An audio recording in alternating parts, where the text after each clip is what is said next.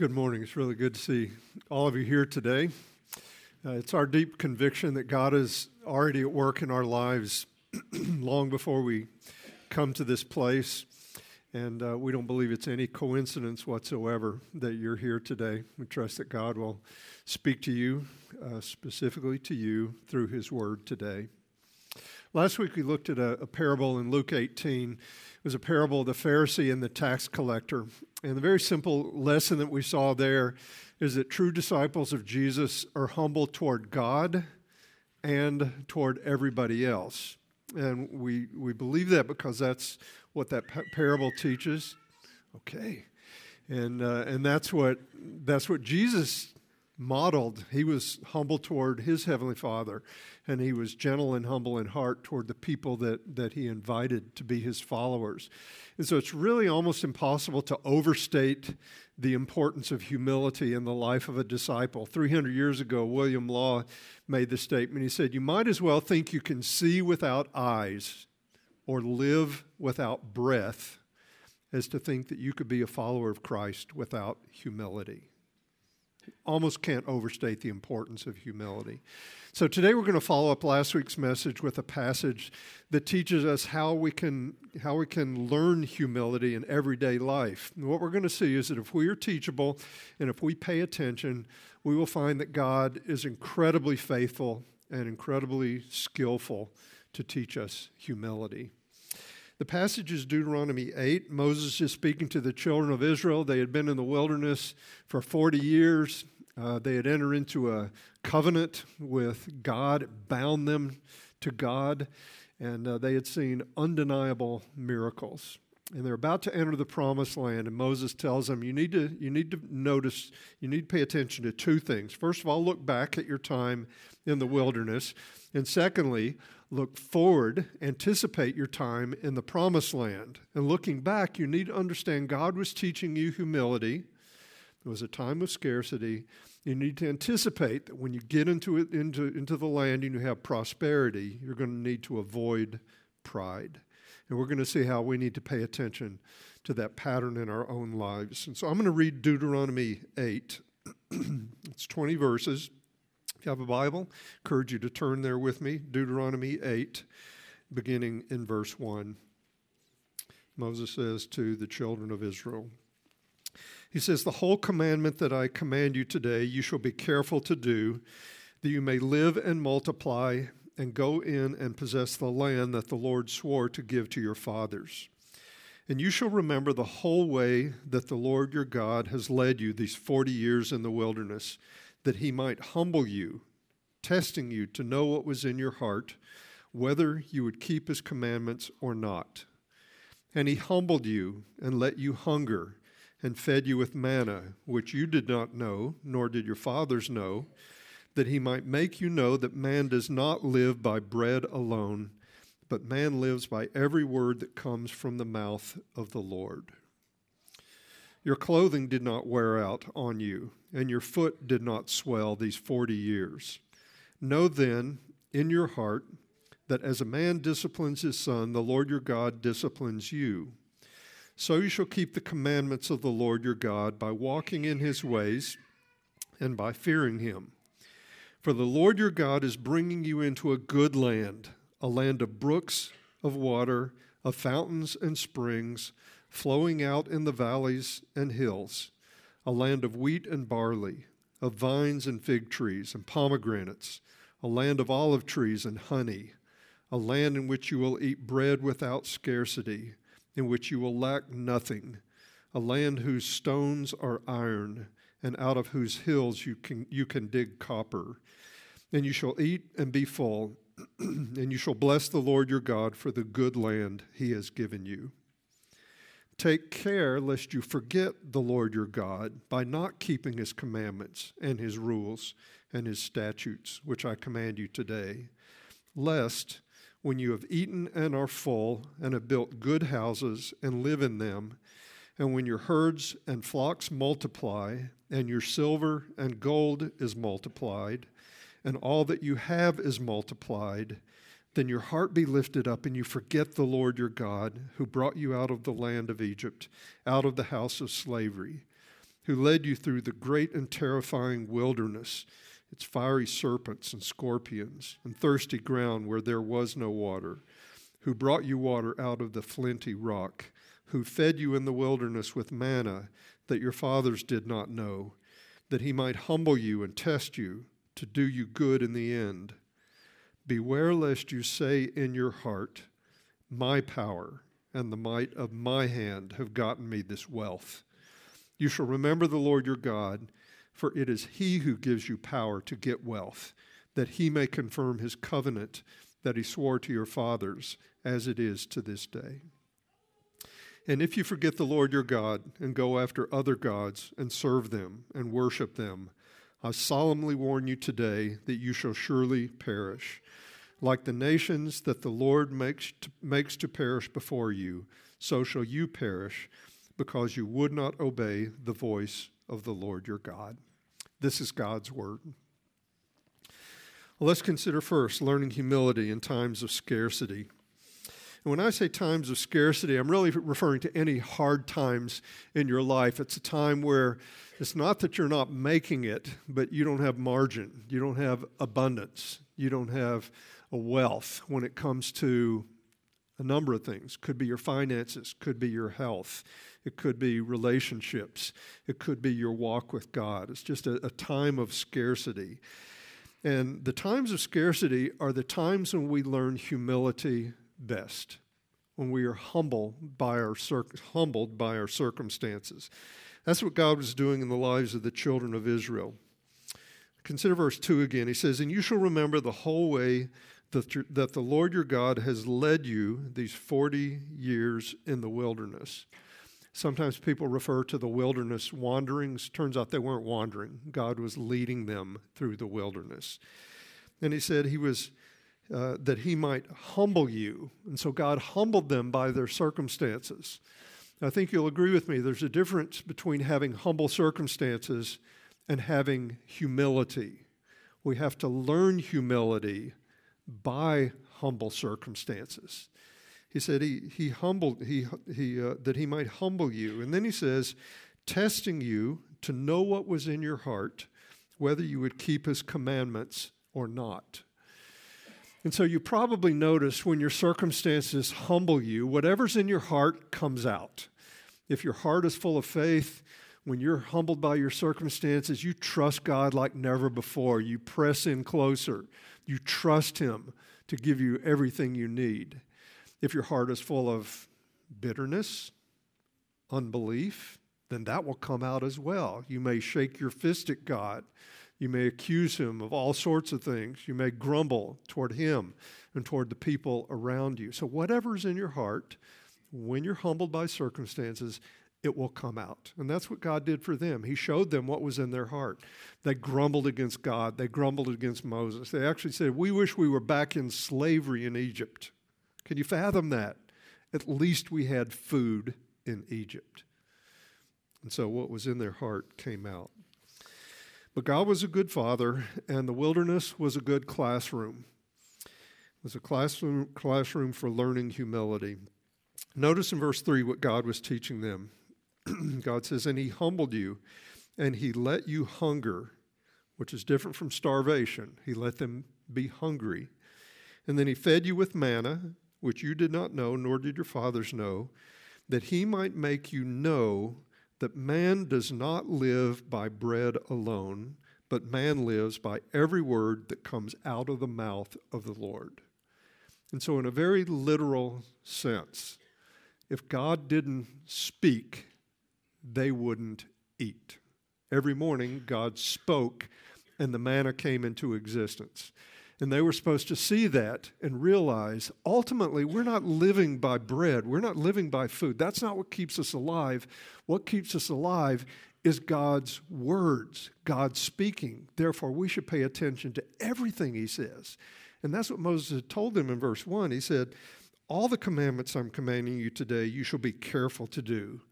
And so obedience is at the heart of humility. Obedience is this attitude, this perspective that says, God, you are the creator, you're my sustainer. You know more than I do. You are wiser than I am. Therefore, I'm going to trust what you say above what I think, what I feel. I delight in your words. Verse 4, your clothing did not wear out, your foot did not swell these 40 years. Thus you are to know in your heart that the Lord your God was disciplining you, just as a man disciplines his son. Therefore you shall keep the commandments of the Lord your God, to walk in his ways and to fear him. And so Moses says, in reality, the wilderness, it was like you were in adolescence or it was childhood, and God, your Father, was disciplining you. He was faithful to discipline you because there are things you would need to know when you're actually a grown-up and you're living in the land. And it reminds us of the book of Proverbs, right, where the father wanted his son, remember what mom and dad have taught you. You're about to go off on your own. Remember these things. Do these things. You'll find the path of life as opposed to the path of death. And so Moses was concerned that the children of Israel remember the lessons learned in the wilderness. And you find that perspective found throughout Scripture. During the hard times, you learn things that you're going to need for the rest of your life. James 1 says, consider it joy when you experience various trials, knowing that the testing of your faith produces endurance. And so the hard times are the times when God disciplines us, He refines us, He does things in our lives that we're absolutely going to need in the future. And so I want you to think of a time in your life when you were humbled by your circumstances. Think of a time. Could be recent, could be right now, actually. It could be a time in the recent past. It could be a time in the distant past. But a time when you were like the children of Israel, when you were in a place you did not want to be. You were in a situation where you could not meet your own needs just by ingenuity or willpower or any resources or anything else.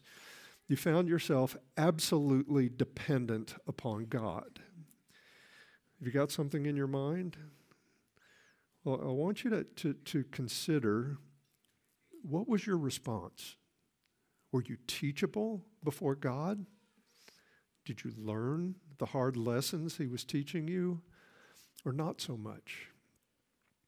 You know, I thought about this church a lot, individuals in this church a lot, and there are people in our midst, some of you in this room, who when you experienced great scarcity, you cried out to God. You were desperate for God, and He heard your cry, and He did this work in your life. And He taught you this deep lesson of humility. And consequently, instead of being hardened, instead of becoming bitter and cynical, your heart has become softer toward God. You now understand the tender mercies of God more than you ever did. And you have a voice, and people notice it. And God uses you to teach other people the same thing. And so don't shy away from just acknowledging, okay, God did teach me things in these times of scarcity and hardship. Others of you may look back at times of scarcity, and if you're honest, you just have to admit, you know, I just absolutely squandered that opportunity to learn humility. I've done that more times than I care to admit. I can think of times in my life when I was going through a hard situation, and I wasn't interested in learning from God. All I wanted was relief. God, get me through this. And I was just so fixated on getting relief that I absolutely missed what God was teaching me. Well, if I'm describing you, and I'm sure none of us are all one or the other. If I'm describing you, self-condemnation there's no value in that. But you may need to make eye contact with God and apologize. You may need to tell Him, God, you're a good Father, but I have not always been a good child. And by your grace, I resolve to learn the lessons you want to teach me in the hard times in the future. And by the way, you don't have to figure out why you're going through the hard times. Sometimes it's very apparent. Sometimes there's a cause and effect. I did this, therefore this is what I'm suffering.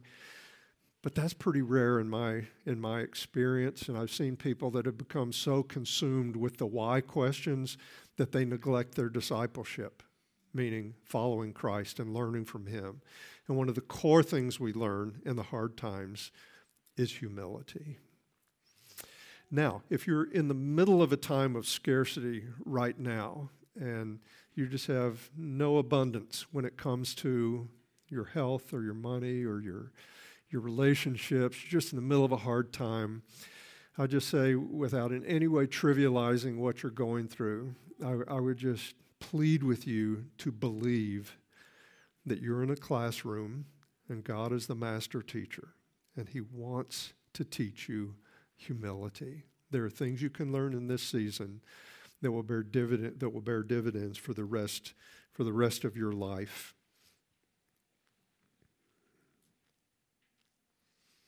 Well, let's consider the rest of Deuteronomy 8, avoiding pride in times of abundance. Beginning verse 7, Moses tells the people about the life they'll have in the promised land. Specifically, he wanted them to anticipate the temptations associated with abundance. This is something that we as a church and we as a people need to consider very, very carefully. Moses tells them they'd be making a transition from a great and terrifying wilderness to a land of abundance. He says you're going to have a good land. There's going to be abundant water and good soil. They weren't going to have to trust God for food in the same way they did in the wilderness, where it miraculously showed up every morning. The temptation would be to become self-sufficient and quit depending on God. So Moses gives them this command. He says, "And you shall eat and be full, and you shall bless the Lord your God for the good land that He has given you." And so he says, once you've experienced this abundance, you need to express your gratitude to God. That's one of the antidotes to pride, is just acknowledging, God, you have poured out your blessing upon me, and I'm thankful for that. One commentator noted that this verse is the rationale for the Jewish tradition of saying thanks both before a meal and after a meal. The New American Standard Translation makes it a little more clear. It says, "When you have eaten and are satisfied, you shall bless the Lord your God." So you've eaten, and afterwards you bless the Lord your God. I ran across this several years ago, and so I emailed my then 86-year-old Jewish mother to find out, hey, was this your experience? Did you do this growing up? Can you give me some, is this really a thing? And so I emailed her, and you know what she emailed me back? She said, "Stevie, have you Googled it?" And so she had never heard of it. And so they weren't really devout. And so I Googled it, and it's a thing. And so it's the idea, you say, God, thank you for this food I'm about to eat. And then you eat it, and you enjoy it, the textures, the flavors, the colors, the nourishment. And then afterwards you say, God, thank you for this food that we just ate. It came from your hands. And so you bookend your meal with thanksgiving. And I would just encourage you, commend that practice to you, at least for a season. Moses continues to warn them about temptations of abundance. Verse 11, he says, "Take care lest you forget the Lord your God by not keeping His commandments and His rules and His statutes, which I command you today, lest when you have eaten and are full and have built good houses and live in them, and when your herds and flocks multiply and your silver and gold is multiplied, all you have is multiplied. So you've got abundance." He said, "Then your heart be lifted up and you forget the Lord your God who brought you out of the land of Egypt, out of the house of slavery." He said, if you're not careful, your abundance, your prosperity will make you proud and self-sufficient. Look at verse 17. He says, "Beware lest you say in your heart, my power and the might of my hand have gotten this wealth." And we understand that temptation, right? Everybody I know works hard for what they have, okay? I mean, a few people are just given everything, but almost everybody I know we work hard for what we get, right? And we say, well, it was my hand. I did work for what I've got. Well, Moses anticipates that in verse 18. He says, but you shall remember the Lord your God, for it is he who is giving you the power to make wealth, that he may confirm his covenant which he swore to your fathers, as it is this day. And so this is the basic perspective of stewardship. Everything we have is a gift from God. And so life, breath itself, they're given to us by God. The skills we have, they're given to us by God. The desire to work hard, it is given by God. Everything we have is a gift of God. Therefore, we should praise him and humbly thank him for what he has given to us. Well, let's consider a couple of examples related to the pride associated with abundance. And one's positive and one's negative. The first one's positive is King David. He understood implicitly what Moses was teaching in Deuteronomy 8. And he was a man who had great scarcity for the decade of his 20s. His 20s, he was on the run. He was a fugitive. King Saul was trying to kill him. He lived in caves, and he was in danger of being killed. But when he became king, after many years, he called for the nation bring offerings that his son Solomon would use to build the temple. And when he saw everything that the people had brought, they had brought more than they needed to build the temple. If you ever read the description of the temple, it was this massive building just overlaid with gold. And this is what he prayed, and this is part of the amazing prayer he prayed in 1 Chronicles 29. He says, both riches and honor come from you, and you rule over all. In your hand are power and might, and in your hand it is to make great and to give strength to all. And now we thank you, our God, and praise you, your glorious name. But who am I, and what is my people, that we should be able thus to offer willingly? For all things come from you, and of your own have we given you. And so David understood everything he had was a gift from God. He says, it's like, God, you've put these things in our hands, and we are taking from what you've given us, and we're giving it back to you in supplying for the temple. And so David, even though he lived a far from perfect life, but he essentially remained humble, even though he had great abundance. And then a negative example would be Nebuchadnezzar. And this is a target-rich environment in the Old Testament. You find prideful people everywhere. But Nebuchadnezzar was a king of Babylon. He had taken Israel into exile in the 6th century. And one day he was walking around on the roof of his palace meditating. He wasn't meditating on God. He was meditating on how great he was, as a matter of fact. And this is what he said in Daniel 4:30. He says, and the king answered and said, is not this great Babylon, which I have built by my mighty power as a royal residence, and for the glory of my majesty? And so he did exactly what Moses told the children of Israel not to do when they had abundance. And we're told that while he was still speaking, God's judgment came. And for 7 years, he became like a beast, and he was like driven out into the fields. After a period of insanity, he lifted his eyes to heaven, and he instinctively did what Moses told the people to do. We read that he blessed the Most High, and he praised and honored him. And then in verse 37, we find this praise on his lips. He says, now I, Nebuchadnezzar, praise and extol and honor the King of heaven, for all his works are right, and his ways are just. And those who walk in pride, he is able to humble. Nebuchadnezzar found out the hard way. God is able to humble those who walk in pride. And so, God wanted the children of Israel to learn that same lesson while they were in scarcity in the wilderness. He wanted them to learn humility. And then in abundance, he wanted them to continue walking in humility and avoid the temptations of abundance. If you are in a season of abundance now, and not all of us are, but if you are, and I am myself, largely, it's a season of abundance.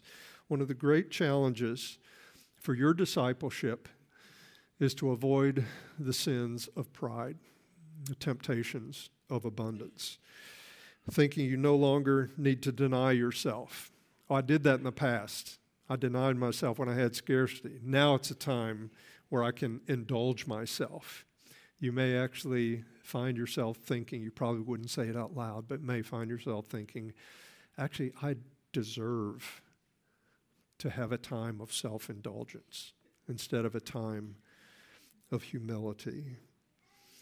You may even think that I was desperate for so long. I had to work so hard that I'm done being desperate for God to come through for me. Well, if you're a disciple of Jesus, and by definition, a disciple is someone who lets Jesus' words abide deeply within them, this is self-correcting. If you're a person of the Word, and if you're honest and you're teachable, you will find that the Scriptures correct our pride, the pride associated with abundance, at every turn. And let me just give you some examples of this. So you'll find scriptures about giving. In Matthew 6, for example, Jesus taught his disciples to give to the poor without any fanfare. He said, don't blow a trumpet before you. Do it in secret, where literally God is the only one who sees. And if we do that, if we resist the temptation to make sure other people know how we're generous, how generous we are, we will find that God sees and God rewards in his own way. And it's satisfying when this happens. Or you will find scriptures that urge you to be content with what you have. The 10th commandment, for example, says you shall not covet anything your neighbor has. Instead of chasing a higher standard of living, there are times when you just say, enough. I'm going to do something else with my money, as opposed to spending it on myself. Philip Yancey tells the time of when a man went to a monastery for a retreat. He went to pray and have solitude. And one of the monks showed him to his quarters and gave him some instructions. And the last thing that the monk told him, he says, and now if there's anything you need, let us know, and we will teach you how to live without it. Okay? So it says, we will teach you contentment. We have that here. And that's what Scripture will urge on us. Godliness with contentment is great gain. Our Scripture will speak about spiritual humility, whereas last week the Pharisee in the parable embodied spiritual pride. The Apostle Paul, who previously had been a Pharisee, he embodied spiritual humility. And this is reflected in 1 Corinthians 15, where Paul wrote, he said, I've worked harder than all the other apostles. What a thing to say. He said, I've sacrificed, I've worked harder than all of them. But don't get the impression that it's me. He said, I am what I am by the grace of God. He said, it's the grace of God working in me. And so Paul never got over the fact that Jesus Christ came to this world to save sinners. Not righteous people, but sinners. And he never got over that he was the chief of sinners. He was the foremost of sinners. He never got over it, so he remained spiritually humble. He had this spiritual maturity, but he didn't use it to boast. He did it to reach others. He did it to bless others for the cause of Christ. And so his life illustrates that we should be humbled by any gains that we make spiritually. What a contradiction in terms if we think that our spiritual maturity is a cause for pride. It's purely God's grace working in us. And so if we're teachable, if we're attentive, God can teach us to avoid pride in seasons of abundance. And so by his grace, we can learn humility in times of scarcity, and we can stay humble. We can avoid the temptations of pride in times of abundance. This is reflected in Paul's statement in Philippians 4. Paul said, I know how to be brought low, and I know how to abound. In any and every circumstance, I have learned the secret of facing plenty and hunger, abundance and need. I can do all things through him who strengthens me. Father, we pray that we would experience what Paul describes here. God, in times of abundance, we pray that we can be content. We can know how to walk with you during those times. And God, in times of scarcity and lack, that we can learn humility and walk with you there. God, I pray for those in our midst who are experiencing times of scarcity right now, some area of their lives. Pray, God, that we might, as the body of Christ, encourage and strengthen and help supply what you want to give. At the same time, we pray, God, that hearts would be sensitive and open to what you want to teach us. God, may we not miss a single thing you're teaching us during the tough times. But God, as a body of Christ, we want to represent you well. We want to be like our Savior. And so, God, we plead with you for grace and mercy that this may be so. In Jesus' name we pray. Amen. Let's stay together.